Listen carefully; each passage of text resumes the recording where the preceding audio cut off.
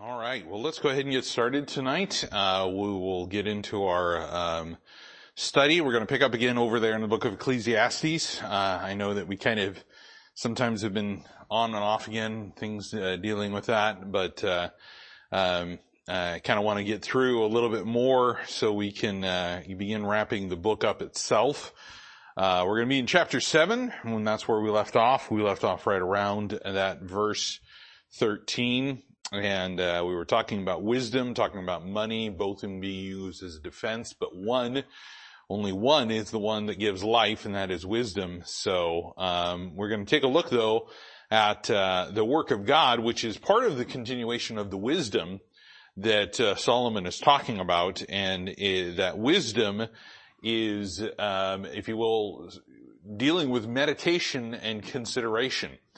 To really truly stop and think about what God is doing, what God has done, to consider His works, is a very important aspect of the Christian life. Failing to do that, it leads us to malcontentment, it leads us to an unthankful spirit, and it can lead us to, if you will, sometimes a bit of Christian complacency.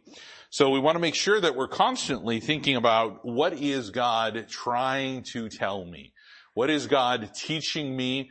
What is it, God, that is revealing Himself to me? So we want to look at some of those things tonight. Let's go ahead and start with a word of prayer, and then we'll get into verse 13 here in earnest. Dear Heavenly Father, again, we are very thankful to be here. And again, Lord, we're very thankful to be here on a Sunday and just to enjoy all that You've given us. And Lord, I just pray that as we seek your wisdom from the scriptures, that Lord, as You've used Solomon to pen these things, that we may learn from them, that Lord, your Holy Spirit would teach us the understanding of them, that we would take what we have learned and what we know from You, and Lord, we would apply it to our lives to use it in a way that would glorify, honor, and praise You. I pray, Lord, that we would do that tonight, just keeping in mind, Lord, how we can do that by listening, and by heeding Your word, that, Lord, this time would be honoring and pleasing to You. I pray, Lord, You just be with my lips and my mouth and my mind, that all that is said would be for Your honor, glory, and praise. That, Lord, Your instruction would come forth, and that we would have a very clear understanding of this. Again, Lord, I just thank You for those that are here, and I pray that this time would be just a time of learning according to Your word. And this I ask in Your Son's name, Jesus Christ. Amen. So here we are in Ecclesiastes chapter 7, and we're talking about exactly these things that bring about that good name, how to, if you will, do what God tells us to do, about what is good for His life, the question that was asked in chapter 6. And we've talked about this wisdom in money, if you will, in verses 11 and 12, but in verse 13, here Solomon says, "Consider the works of God, for who can make that straight which He hath made crooked?" And as we kind of continue on through the rest of this passage, we'll kind of move down here a little bit further. It says, "In the day of prosperity, be joyful, but in the day of adversity, consider. God hath also set the one over against the other, to the end that man should find nothing after him. In all things I have seen in the days of my vanity, there is a just man that perisheth in his righteousness, and there is a wicked man that prolongeth his life in his wickedness.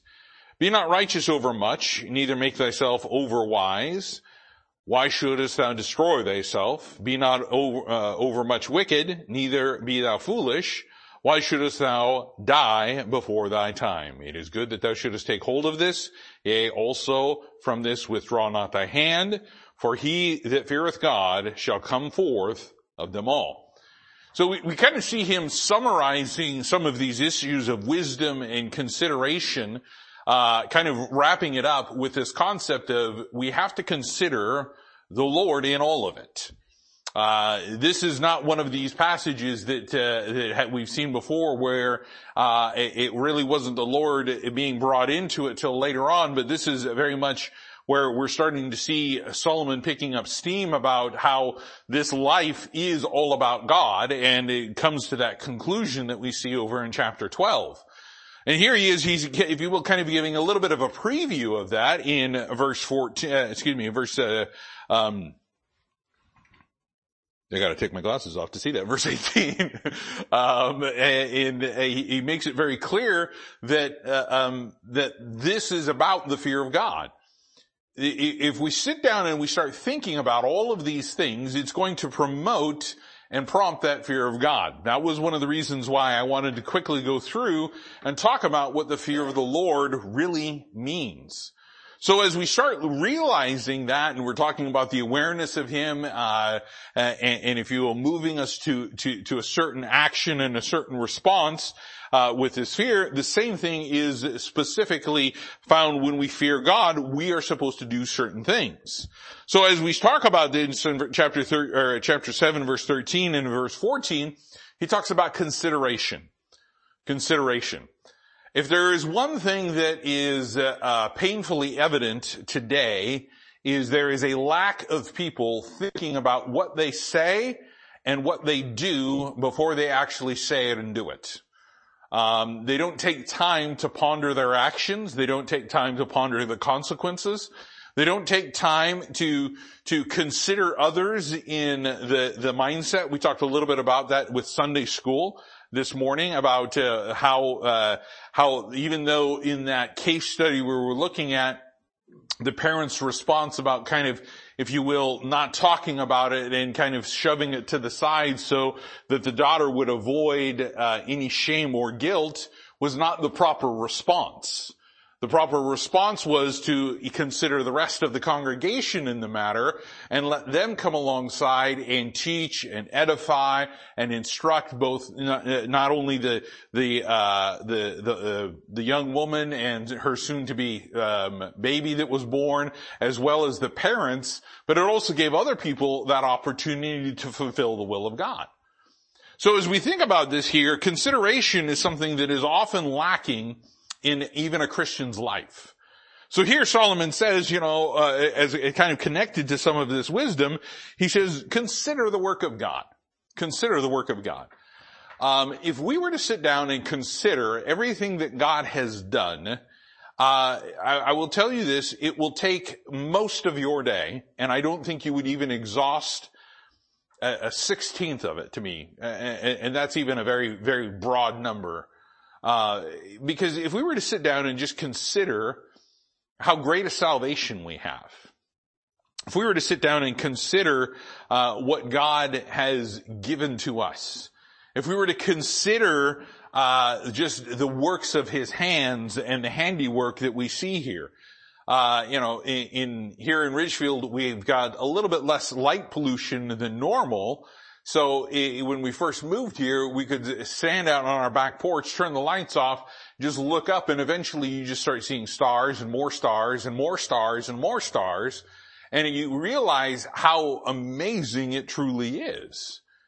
You get to sit there and consider all of the things that God has done. I mean, even if you were to whip out, one of those, astronomy telescopes and start looking at the planets and start looking at the moon and start looking at various different things, you begin to realize that all of that put together is an amazing thing, including the human body. But in today's day and age, people don't consider that. They don't consider God at the forefront. They don't consider God in any of their works. They don't consider God's work in their own life. And when we look at this is one thing that Solomon truly wants us to begin to understand. Truly wants us to begin to understand, because he's like, if you're doing, if you're trying to do something that is against what God's work is, it's a futile attempt. It's a futile attempt. Turn over to a couple of passages. Go over to the book of Deuteronomy. Deuteronomy chapter 4. Deuteronomy chapter 4. And in Deuteronomy chapter 4, again, we have this, if you will, commission to the nation of Israel to do certain things. And in Deuteronomy chapter 4 and in verse 39, God says this, he says, know therefore this day and consider it in thine heart that the Lord, he is God in heaven above and upon the earth beneath. There is none else. Thou shalt keep his statutes and his commandments, which I command thee this day, that it may go well with thee and with thy children after thee, that thou mayest prolong thy days upon the earth, which the Lord thy God giveth thee forever. You know, in this day and age, there's a lot of things that we see out there on the internet. And if you've spent any time kind of browsing around, you'll find that you can find just about anything out there. Up to and including individuals that video record themselves, I shouldn't say video record, digitally record themselves, doing stupid things. Stupid things. For a while, I kind of was looking at some things, and there was one that was called OSHA, Is This Safe? And you knew just by the kind of the title of that, you knew that it was not going to be safe. And you would see these individuals, duct taping ladders together so that it would extend further. You saw individuals taking ladders and putting them on cherry pickers and then lifting the cherry picker so that the ladder could get up there where they needed it to be, because the cherry picker couldn't get that high. But yet if they put the cherry picker and a 30-foot extension ladder on there, they could get to it. And I just remember thinking to myself, that is a ridiculous thing. That is ridiculous. My first job that I had to do, or part of what I had to do in my first job as a courtesy clerk for a grocery store, was to change the light bulbs. Now, if you've ever been in one of these grocery stores, including like you go over to Rose Hours or something of that nature, go take a look at how high those are. And they whipped out this ladder and they said, scurry on up there. And I'm like, who's going to hold the ladder? Well, what do we need to hold the ladder for? Like, nobody's going to steady me? I'm like, no, just scurry up the ladder and change this, 8-foot tube of, fluorescent lighting and, you just go ahead and do it. And I'm like, no. And they're like, this is part of your job. And I'm like, I'm sorry, I'm afraid of heights. I'm not doing this. I was like, you're not getting me up there. Like, that was not part of what we discussed. And they're like, really? And I'm like, really? I'm not getting up there and doing that. To me, it was not safe in any way, shape, or form, because the ladder, it was one of those, again, it was not really compliant. It was an old aluminum ladder. As I'm scurrying up there, touching electrical things, and I was like, this is just way too, no, I'm not doing this. But when we think about stuff like that, you see individuals videotaping themselves. And the reason is because they don't consider. They don't consider the actions. They don't consider the placement of the ladder. They don't consider what's going to be the aftermath if it falls. They don't consider who's going to get hurt. They don't consider how they're going to get hurt.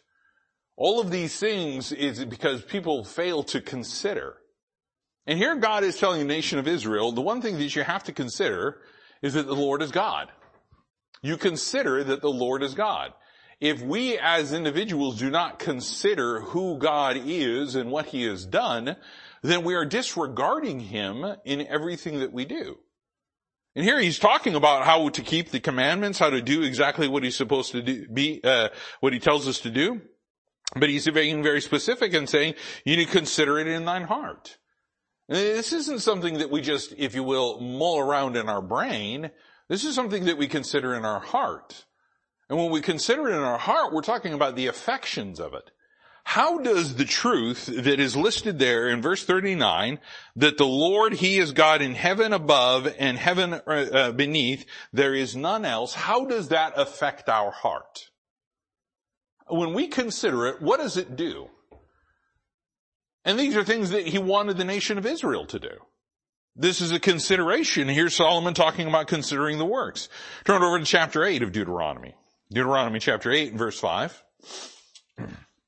Deuteronomy chapter 8 and verse 5. And again, here he says, thou shalt also consider in thine heart that as a man chasteneth his son, so the Lord thy God chasteneth thee. So he makes it very clear here, I'm going to correct you. The natural tendency is, as a father, you're going to chasten your son. As a natural tendency, God will also chasten us.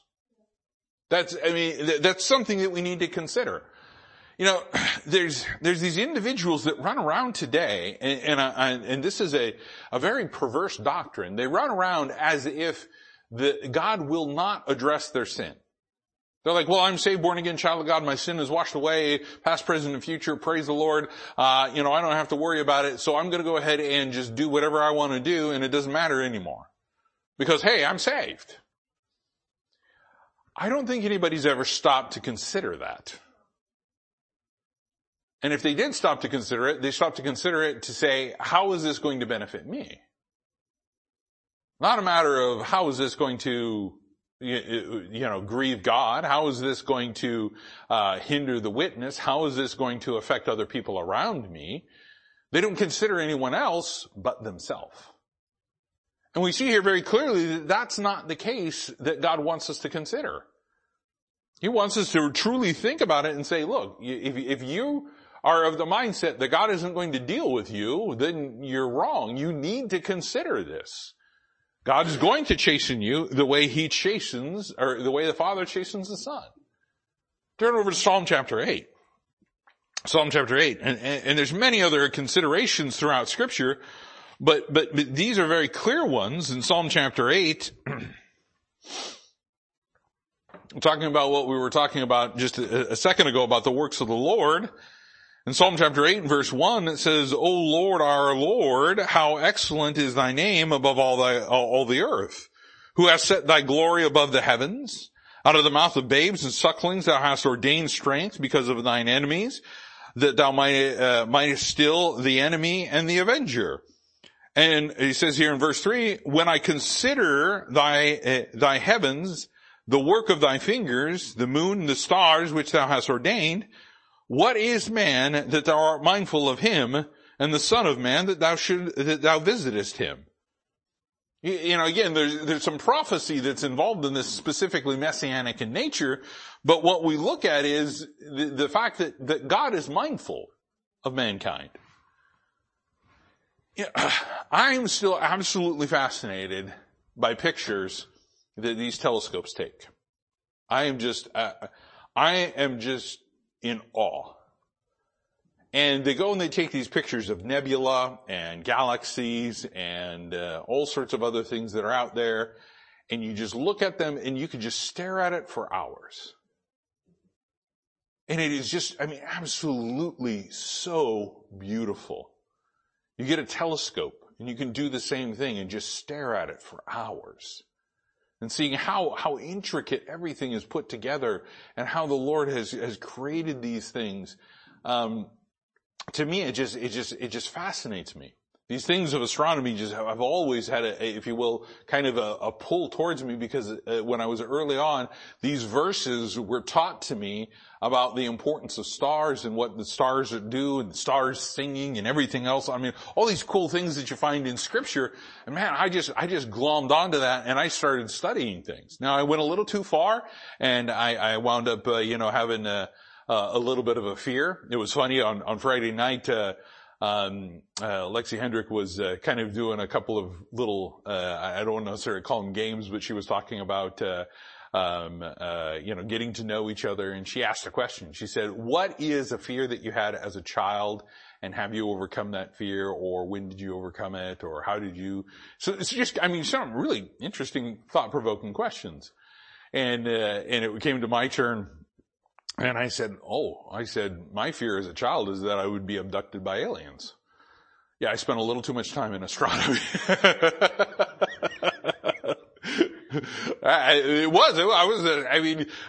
Forget robbers and people breaking in and things like that. I was more concerned about, those tall, slender gray or green things coming in through windows or whatever and coming and trying to get me. To me, that was the terrifying thing. Now, obviously, I'm not that concerned about that this day. I've matured in Christ. I understand what God talks about, and maybe if you want to, we can talk about that later on, about what you think about aliens and what I think about aliens and what God says about aliens. So, He does talk about aliens in Scripture. Do you know that? It says the word aliens, but not the way you think. Okay?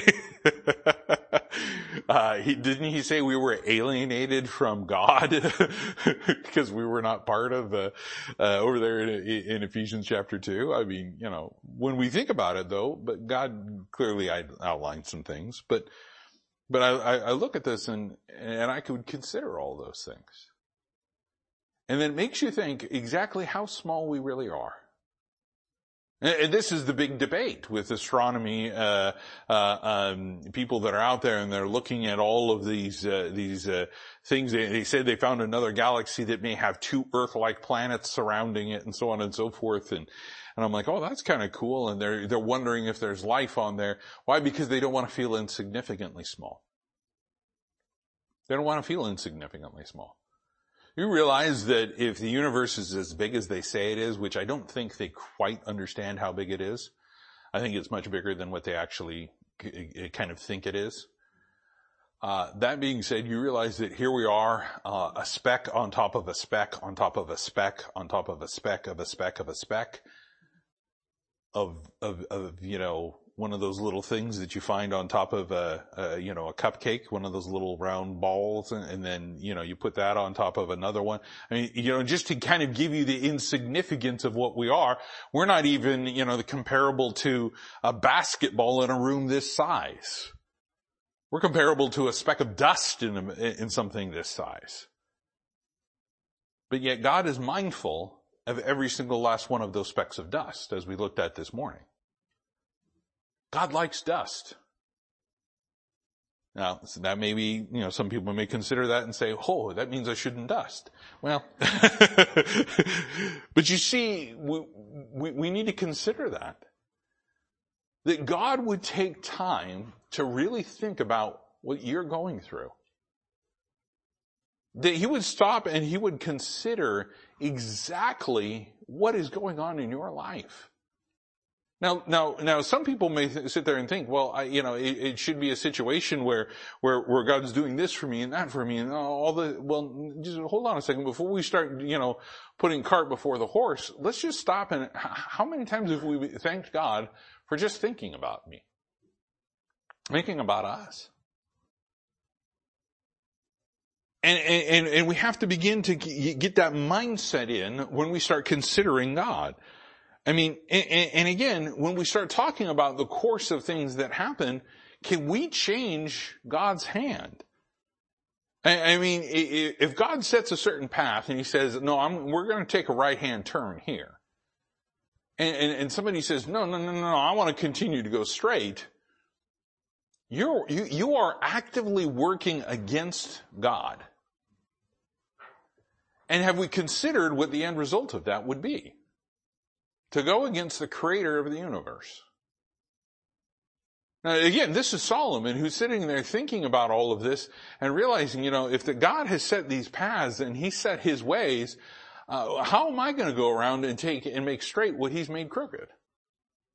How can I go about doing that? I'm not God. And if you ever want to stop and get some, if you will, humility about exactly who we are, go read how God responded to Job in the last part of Job. Job, were you there when I created the earth? No? Oh. He goes through a whole list of questions that Job could not answer. And it clearly identified exactly the position that Job was in. He needed, number one, to really, truly trust God with the situation. Instead of trying to justify himself, he needed to justify God, that God knew what he was doing. God knew what he was doing. As we take a look back over there in Ecclesiastes chapter 7 and verse 14, here again he's talking about another situation, and again this is a situation that we often have that mentality of we look on the prosperity of others and we look at them and we say, well, why don't I have what they have? Why am I not this? Why don't I have that? And here he says in verse 14, he says, in the day of prosperity be joyful, but in the day of adversity consider.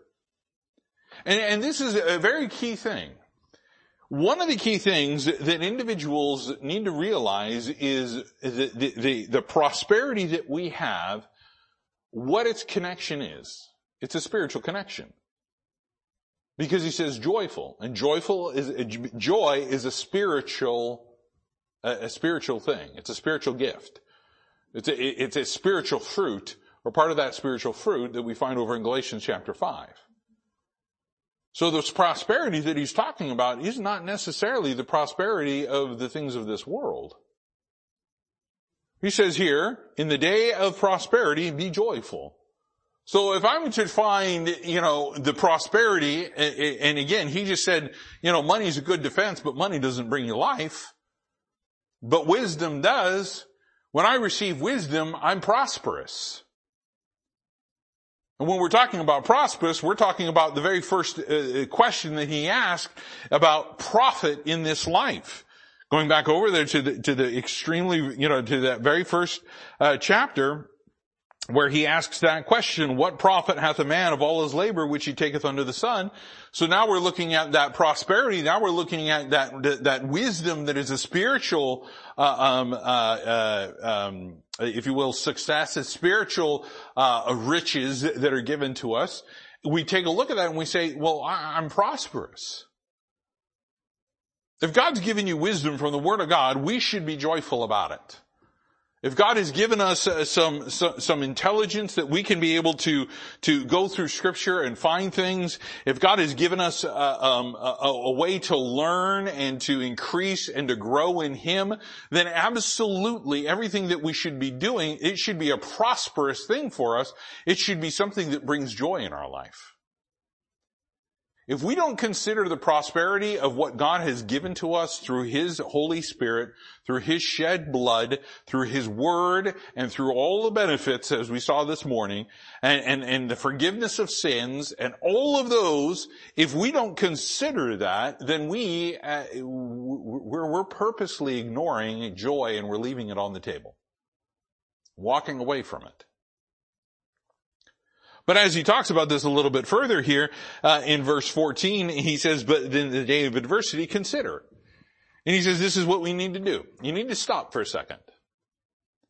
When adversity comes into your life, let's not be the one that automatically cries and says, this is not fair.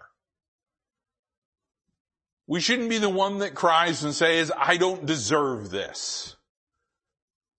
We shouldn't be the one that laments the situation and says, oh, woe is me. When adversity comes in, the very first thing that you should stop and do is you need to be, if you will, consider, number one, what is God trying to tell me? What is God trying to teach me? And as I said, what is God revealing unto me about Himself? What work is He doing in my life that He is going to demonstrate to me at this point in time? Is He working on faith? Is He working on trust? Is He working on obedience? Is He working on whatever area of our life that we need? We have to stop and consider that. And again, let's be clear about this. We cling to those verses. Be not deceived. God is not mocked. Whatsoever man soweth, that shall he also reap. You realize that Eliphaz in chapter, I believe it was chapter 4 and chapter 5, that's exactly what Eliphaz told Job. You're receiving the consequences of what you've done. Well, what had Job done? Well, he didn't know. Well, what had Job done? Well, according to God, he was perfect, upright, and he eschewed evil. He was even so concerned about evil that he would go and make sacrifices for his sons and daughters in case they said something that they shouldn't have on their behalf. So there's no indication that there was ever anything of that. Now that is a truth that we will receive things, as he very clearly pointed out. We saw over there about to consider that God will chastise those that He loves, and we understand that concept. But the reaping and the sowing concept does not necessarily work with Job's life. That incident, that application of that doctrine was incorrect. You know what Job was reaping? Weeds. weeds that he did not plant. I mean, isn't it an amazing thing? You go out there and you go and you work in your yard and you're taking care of your yard and you go through and you make sure it's all well and manicured. We don't. We just, whatever grows, grows. If it's green, cool. But, there's people out there and they go and they want to make sure that their lawn is like a golf course. You know what inevitably happens? A weed. You can't avoid it. God said you can't avoid it over in Genesis chapter 3. So you know what that is? You're reaping something that you never sowed. Something came up in your life. A weed in your lawn that you didn't go out there and plant that blackberry. A bird came by and dropped it for you. Fertilizer and all. Or the bunny rabbit did it. Or whatever it may be. I mean, whatever critter came through and dropped that off and put that in your yard and then it began to grow and you go out there and what do? You have to take care of it. You have to pick it. You have to pluck it and get rid of it and things of that nature. Otherwise it grows to be a noxious weed and kills everything around it. But what we find is that Job was reaping something that was not related to any of his actions. He was reaping something that was outside of that. So the first thing he should have done is just stopped and considered and say, okay, well, God, what are you trying to teach me here?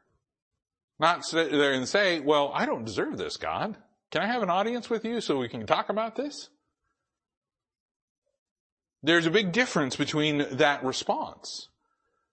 But what we find here is that the main purpose behind this is in the rest of the verse, in verse 14, where he says, God also hath set one over against the other to the end that man should find nothing after him. So here we've got two things. We've got prosperity and we've got adversity. Both seem to be at odds with one another. And we look at that and he says, they are contrary one to another. You're living a life that's prosperous, adversity comes and messes things up. You have adversity in your life, prosperity comes in and fixes things. They're set against each other, right? And he says that there's a reason why that exists. There's a reason why that happens. And he said, when you have adversity, you need to, number one, consider what's going on. And when you have prosperity, you need to be joyful in it, because here's what he says. When you look at the situations, whether it's prosperous or whether it's adversity, it doesn't matter. The end is you will find nothing better than God. And that's what he says here. He says to the end that man should find nothing after him. What exists after God? Nothing. What existed before God? Nothing. It's God. Now some people will try to say, well, that's talking about mankind and that there's nothing, afterwards and he's not bringing anything into the afterlife and things like that. Well, that doesn't make any sense then. That doesn't make any sense because think about that. There's nothing after him. So we're talking about what? We believe Jehovah's Witnesses that we just die and we just go to the grave and then it's over with?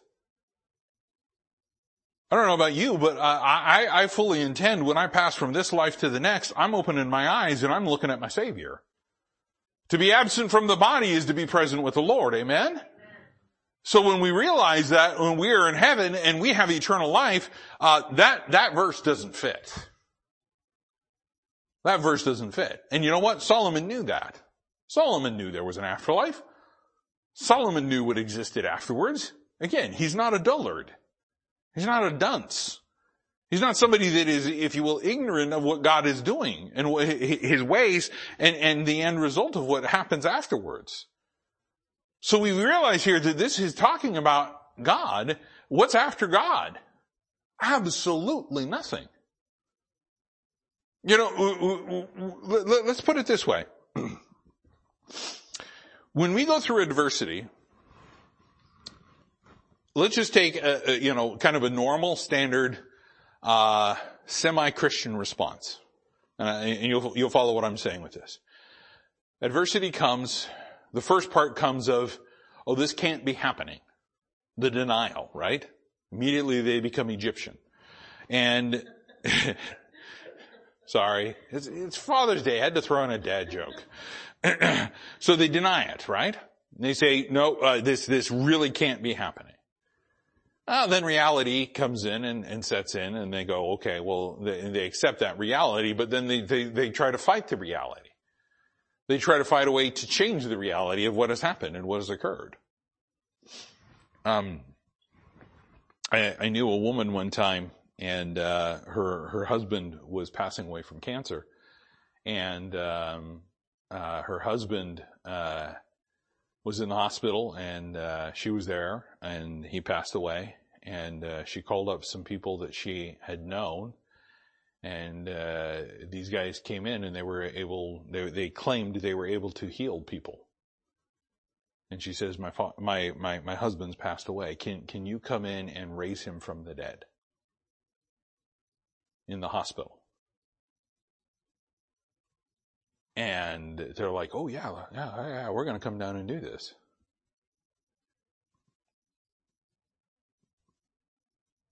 They couldn't do it. And of course they said, well, it's primarily because she didn't have enough faith. Oh, don't give me that. Don't give me that. I'm sorry, that's a cop-out. But the end result was, she was very disheartened by it. You know what she tried to do? She tried to change reality. She tried to change reality. And you can't do that. Can't do that. And then we try all sorts of other things. And then finally, when we seem to have exhausted everything, we try God, right? It's not the way it works. In a full Christian response, what do? Our first stop is God. Why? Because there isn't anything after Him that we should try. It's not like God's going to fail us. So we have to begin to get to that understanding of what God's talking about here, and specifically when we start talking about that. And again, when we're prosperous and we're joyful, you know what else we do with that? We take a look at it and we go, well, that's my prosperity. My prosperity ends in Jesus Christ. It's not, it begins in Jesus Christ, and then all of a sudden I get all of these things, and I get a Lamborghini, and I get a 5 million square foot house, or whatever it is, and no. No. My riches end in the riches of Jesus Christ. That's it. That's the end of it. Anything else that I have here on earth is incomparable to what God gives me with the eternal life, the home in heaven that I have. So we begin to realize that as he's talking about this here, he says, look, there's some things we need to consider. First and foremost, are we considering God in any of these aspects? Are we trying to change God's mind? Are we trying to change the way He's working? Are we trying to change anything that's happening so that we will be more prosperous? Because, sometimes people get prosperous and they're not joyful and they're not content, and the end result is they become unthankful and they want more. When people don't consider Him in the time of adversity, all of a sudden God's not just any longer. So there's a major issue that's there that Solomon is getting to, and that is, God is sufficient. In all of Solomon's wisdom, the only thing that he can find is that God is sufficient. There isn't anything that you need after Him. What else do you need? I mean, isn't that the way it works? I'll give you an example. Get a new phone. Is that the end of it? No, you gotta get a case. And you gotta get a screen protector. And then you gotta get one of those little pop things on the back. And then what do you have to do? Then you got to load those apps, and then you got to do this, and then you got to do that, and then you got to show your friends, and then whatever it is, right? You understand what I'm saying? And I'm not mocking anything about phones. I'm using it because of a recent example. but the end result is it's not the end of it. You get a new car. Is that the end of it? No, because now you got to maintain it. Now you got to fill it up with gas. You got to plug it into the charging port. You got to get new tires on it. You got to do basic maintenance. You got to do all sorts of stuff. I mean, there's things that you have to do with it. It's not the end of it. But when we consider who God is and consider his works and consider what he's done, consider what we should be joyful about and consider the adversity that comes in our life, the end result is we say, oh man, that's it. It's him. There's nothing else. There's nothing else. Regardless of what outcome it is, prosperous or adversity, God is sufficient. God is sufficient. In verse 15 of Ecclesiastes chapter 7, he says, all things have I seen in the days of my vanity. There is a just man that perisheth in his righteousness, and there is a wicked man that prolongeth his life in his wickedness. Now here's what he's saying. We look at this and he says, these are things that he's seen all the days of his life. He looks around and all the vain things that he's been seeking in his life, all the vanity that he's talked about previous, all the things that he sought out, he looks at life and he finds a very skewed hue to it if he's not using God. Because we're talking about vanity. We're talking the absence of God in these things that he's looking at. And what did he see? He saw something that he viewed as, if you will, some sort of horrible thing. Where somebody that was righteous, somebody that was a good person, has a short life, but somebody that seems to be a wicked individual continues to live on and continue in their wickedness. And I will tell you, a lot of times people will have that mindset. They will have that mindset. And it's a tough one to think about here, because as we think about this, the righteous are going to die and the wicked are going to live. It may seem to us on face value to be unfair, to be unjust. But what he's getting at in this is this question of, when we look at it with the eyes of man, when we look at it through vanity, it's going to seem that way. It's going to seem that way. Why? Because we're looking at quantity of time versus quality of time. Quantity of time versus quality of time. Now, again, this is part of the, if you will, the fruitfulness of a Christian. There may be a Christian that does not produce a lot of fruit. And he says very clearly that people are going to produce fruit at a different rate and at different quantities. Some 30-fold, some 60-fold, some 100-fold. So not everybody's going to produce the same amount. But what it needs to be is it needs to be good quality fruit according to the spiritual guidelines that are set forth in Galatians chapter 5. So very clearly he wants a quality style fruit. You ever get bad produce? There is a place that we go when we know we have to grab produce or something, and we have to grab produce from there. We know that we have about a day to eat it. Because if we don't, it'll go bad. Even if we, do everything you're supposed to do with it, it will go bad. They don't produce quality, or they don't buy quality produce. It's just the way it is.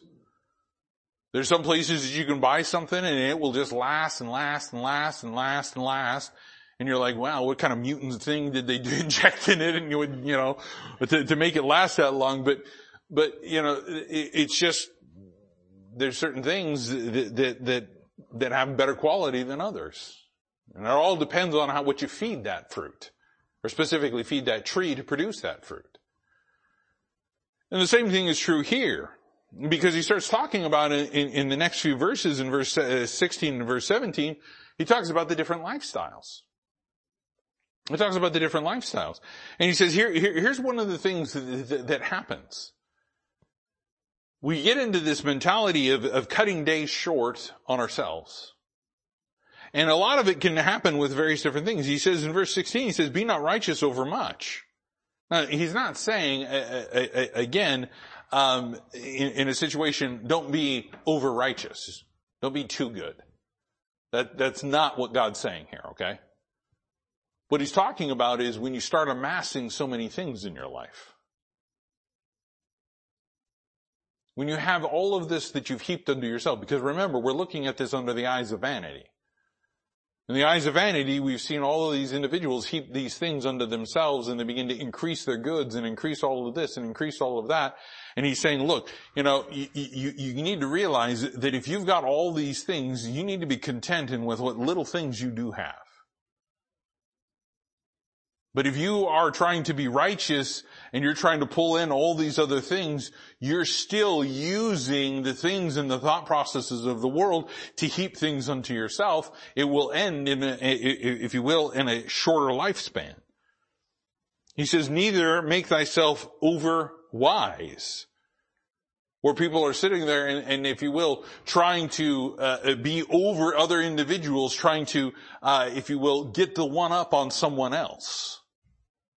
Trying to be the top person that has all the authority and has all the knowledge over everyone else. Look, you're never going to know everything.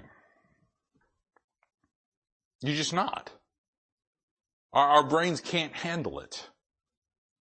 I mean, we still get disk read errors upstairs. We still sometimes it goes 404, file not found. Sometimes it just does the Windows crash theme. It just ends. But the fact is, you're never going to know everything. You have to be understanding of that and realize I don't know everything about everything. I can't be desirous to be over everyone that is wise, because there's going to be somebody that's wiser than me, and they're going to have authority in that issue more than I will. And what happens in this life is there's individuals that get into these mindsets and sometimes they cut their life short. They may be doing what seems to be the right things, but the problem is they're going about doing things the wrong way. They may not be going about actively sinning in certain ways, but their mindset and their heart intent, they're not considering what they're going for. They're not considering what they're looking for. They're pursuing those things of money without realizing that, hey, it's the wisdom of God that brings the life. So here they are trying to be righteous over a lot of money. And sometimes people think that. And they pray, God, if you just let me win the lottery, I'll give you half. Well, God doesn't need that. He doesn't need your money. God has taken care of millions of Christians across the face of this earth with nothing. Did he need millions of dollars to feed Elijah? No. He sent a raven. They gave him meat from who knows where. But Elijah wasn't picky. He's like, I'm going to eat it. And that meal, the meals that he had and things that, that lasted for weeks at a time, and how God took care of them, how God took care of the nation of Israel with manna and water from a rock. But again, that wasn't sufficient for them. They wanted more. They wanted to be content with the garlic and the leeks and the fish. They wanted to dictate to God His works. They wanted to tell God, this is how I want my burger, because I want it my way. And when you make it and you provide for me, God, here's how you're going to do it. You're going to do this, and you're going to do this, and you're going to do this, and you're going to do this, and you're going to do this. Are we in agreement? And then there's silence.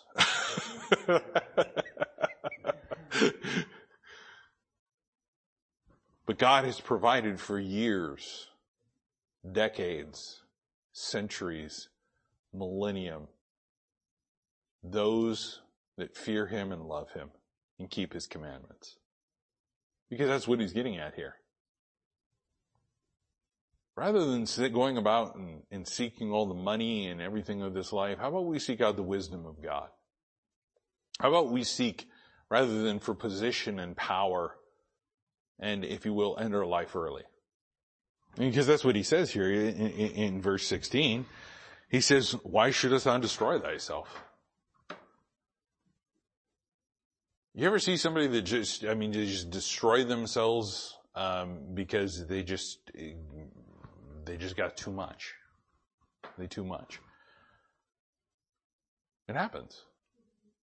I have a tendency to try to take on too much, but there's a point in time where it's very clear God says, you're full. But no, you're full. But no. That.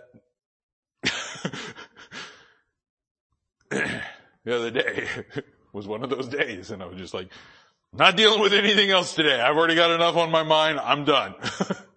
I don't care.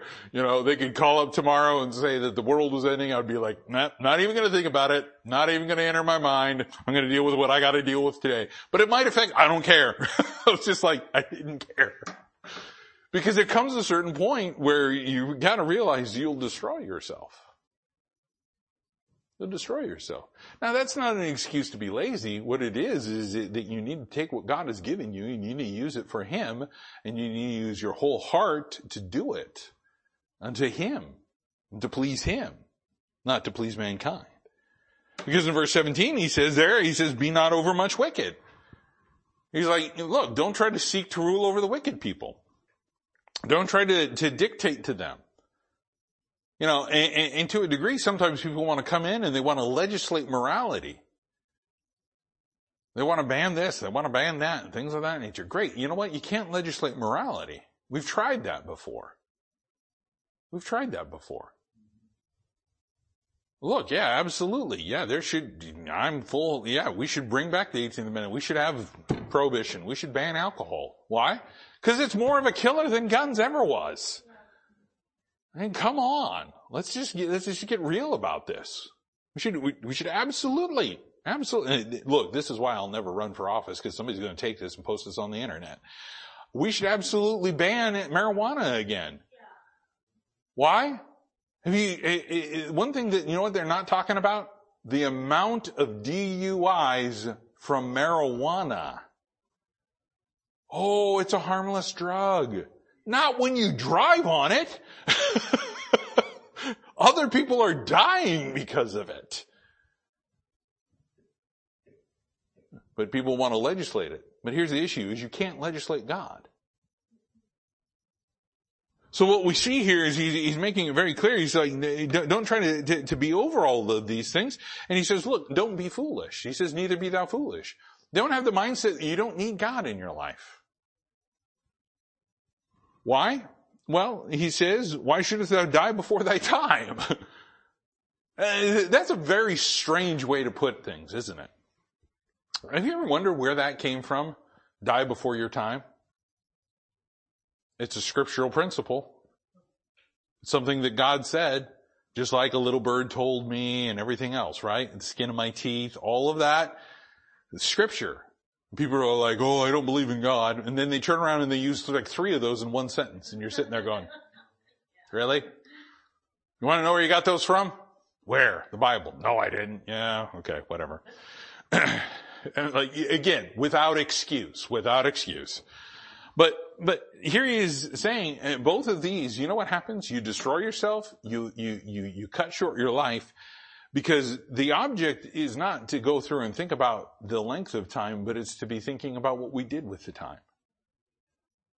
In verse 15, we look at it the wrong way. Well, it's just not fair. Well, if you use your life to glorify and please God and do all of that, then absolutely it's just, because you've done what God has asked you to do. You've feared Him and you've kept His commandments. You've done your whole duty. What more does He ask for? There's nothing else to do after Him. We begin to see how all this comes together. And he says right here in this next verse, something that is very, very, very prominent, very, very important as well. It is good that thou shouldest take hold of this. You know what a lot of people don't do is they don't take hold of the Word of God. They don't take hold of the Word of God. They let it go. You know, our soul is described as having human body parts, like our flesh. Eyes, ears, mouth, nose, feet, legs, hands, arms, all of those things, heart and a mind, things of that nature. And with that, we should understand that as this is a spiritual book, we should lay hold on it. He says we're supposed to hold forth the word of life. Now, does that mean that I go walking around like this the whole time? I go walking through Walmart with a Bible holdout like this, and then as I'm walking through, I hit people in the face with it? Probably fit in, but I mean, it's Walmart anyways. But no. How will we hold forth the word of life? Well, number one, we follow his commandments. We do what he tells us to do. We go out there, we preach the gospel. We tell people about Jesus Christ. We tell them the need for a savior. We tell them that they're going to die in their sins if they don't have him. We do things of that nature. But again, he uses the word hold. And here the same thing where he says, you need to take hold of this. When you take hold of something, you're holding it, it's yours. You say, well, it doesn't belong to you. Well, haven't we ever heard of that, possession is 9/10 of the law? There's actually a charge that's called holding. When you're holding material that you should not be holding. When it's possession and they go in there and they're like, oh, this isn't my car. Or the famous one is, these aren't my pants. That's a frequent one with cops. And they start going through and they start frisking and they're like, is there anything that's going to stick me, poke me, or hurt me? No. You have any drugs or anything on you? No. And then they go in and they pull out like 3 or 4 dime bags and they're like, really? No drugs? Oh, I don't know how that got in there. As a matter of fact, these aren't even my pants. How many of us have problems wearing other people's pants? Man, sometimes I have a hard time just going to the store finding pants that fit me. But seriously, I'm one of those weird inseam lengths. 30 is just a little too short. 32 drags on the ground. And it's just like, argh! So what do I have to do? I have to pull up my pants. Or lower them down and be like the rest of the world, Nobody wants to see that. But, again, it's ridiculous. And they make this defense of like, oh, no. But you were holding it. It was in your possession. When we talk about holding on to these things, he's saying this is something that we should hold on to, that we should never get rid of. We even use that phrase when we go through things. You ever go through the stuff that you have in your house and go, well, you know what, I'm going to hold on to that. Because I don't know whenever I'm going to use that certain screw, even though it goes to something that I've never used in my entire life. Because I may need that at some point in time. I've got a bin full of that stuff. And I'm looking at it the other day. I walked past it and I'm like, man, I need to do some purging. That needs to go. But then as soon as I get rid of it, guess what? I'm going to need it. I keep telling myself that little lie in my head, even though that time has never come. But you know what he says? It's good that you should hold this. Take hold of it. Make it your own. Personalize this principle. That God is sufficient. That God's all-knowing. That there's nothing after him. That all knowledge ends with him. And that he's also the beginning of all knowledge. I mean, just to even think about that. Don't enter into these mindsets where we start worrying ourselves and doing things that are going to cut our life short. We focus on the wisdom of God. He says, it is good that thou shouldest take hold of this. Yea, also from this withdraw not thine hand. Withdraw not thine hand. When you've got your hand out, and somebody's putting something in it, I'm going to use a very personal illustration. If I hold my hand out, and you've got a bag of jelly beans, I'm not going to withdraw my hand until it's to the point where I can't hold anything anymore. But you know what happens in a lot of Christians' life? One jelly bean goes in and we pull the hand back. That's all I get. How long did you hold your hand out? How long did you wait for God? Another jelly bean. Ooh. And you're like, 2 more going. And you're like, ooh. And you pull it back. Why'd you bring your hand back? You know, that's the way wisdom is with God. We have to take hold of these things. We shouldn't withdraw from the doctrines of God. And I'll tell you, that's one of the most dangerous things. There are people that won't teach doctrines because they're afraid that it's going to be too much for the people. No. You need to teach the doctrines of God. That's a principle. That's what every pastor, every preacher, every Sunday school teacher, every junior church teacher, you need to teach those principles. You need to teach those doctrines. But very clearly he says, don't withdraw from it. Why? He says, for he that feareth God shall come forth of them all. In the end, you know who's the last man standing? The guy that says, I am fearing God. I am fearing God. And that's generally the way that the world doesn't want to look at it. They don't want to look at the good guy. You know, there's always that concept of where they say the good guy finishes last. That always irritated me when somebody said that. Because it meant I had to be crooked in order to get ahead. But what if being last means I'm actually first? Man, somebody said that. I can't remember. Jesus Christ said that. And who's going to come forth in the end? The one that has trusted Christ, the one that has feared him, the one that is doing what God wants him to do. That is the man that is found standing. That's the one that comes forth. That's the one that has, if you will, profit in the life that God has given him. Next week we'll pick up and hopefully get through the last part of this chapter where he talks about some things with, people are going to make some mistakes. People are going to make some big ones. And how do we go about dealing with that? How do we deal with wisdom? How do we deal with when people do things that are not right? And some of those things that happen in our lives and those decisions and choices we make. But we'll take a look at that, Lord willing, next week. But let's go ahead and be dismissed with a word of prayer. Dear Heavenly Father, again, I thank you for this time. I thank you again, Lord, for what you teach us. And Lord, as we looked at these passages, Lord, I pray that we would see the connection between them all. That above all, Lord, it comes down to who you are and that you are the end of everything. And that, Lord, at the same time, we look at you, that if we are fearing you and we are doing what you have asked us to do, that, Lord, you are the one that takes care of us. And that, Lord, you should be our all in all, our everything, and it should never end. It should never look for anything besides you, Lord.